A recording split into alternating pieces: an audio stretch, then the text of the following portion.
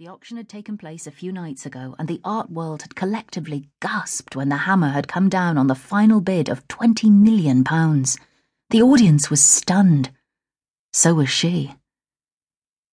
Her sister had a favourite saying, which was, "God protects you." And of course Laurie could not resist saying this when she heard about Christopher Delaware's first visit to her Bond Street office. Recalling that now, Annette smiled faintly. In her mind, it was Marius who protected her. No, perhaps guided her was a better phrase to use. The faint smile flickered again. There were those who might say he controlled her, because that was what they believed. Annette opened the folder on her desk and looked at the seating plans for the party tonight. It was her husband's 60th birthday, and she had been planning the event for months. It had taken her weeks to seat their guests appropriately, with those she thought they would want to be with, and at the right table. Marius had called it a work of art the other day when he had gone over it with her for the final check and a few last-minute changes. The party was very meaningful to him, and she had done everything she could to make sure it would be special. He had taught her never to leave anything to chance, whatever it was she was planning. She had always listened to him and learned, and she had left nothing to chance in this instance either. It was being held in the ballroom of the Dorchester Hotel on Park Lane, and anybody who was anybody had been invited, whether they were from the art world, society, or show business. It was an international crowd. Because her Rembrandt auction had been such a stupendous success, Marius had insisted that they turn the party into what he called a double-headed event.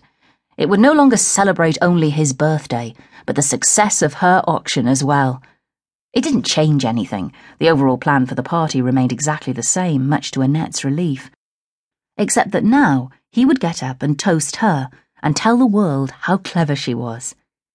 Her sudden jump from relative obscurity in the art world to the big league was nothing short of miraculous, and no one was more surprised than she. Marius had taken it in his stride, and when she had said how startled she was by her success after the auction was over, he had been swift to answer her, exclaiming, "But not I. I knew you would do something spectacular one day." And then he had suggested they give the party a new twist. Her private line rang and she reached out, picked up the red phone. "Hello? Annette, it's Malcolm. Do you have a minute?" "Of course I do. Is everything all right?" "Absolutely. I just wondered if I could go over the birthday toasts I'll be making to Marius tonight. If you could listen now, it would be helpful." "I can, and I'm sure anything you've prepared will be right on the mark," she laughed. "After all, you're one of Marius's favourite protégés, and you own his beloved Remington Gallery. No one knows him better than you." "Except for you," Malcolm Stevens shot back, chuckling, then swiftly went on. "So here goes." He began to read the words he had written about a man he admired, even revered.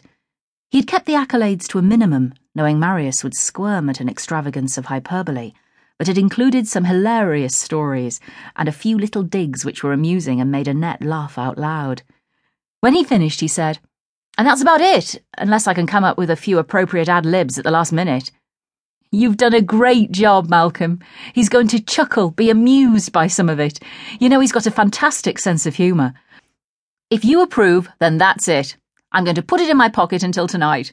Listen, just one other thing. I had a rather strange phone call earlier." Malcolm cleared his throat.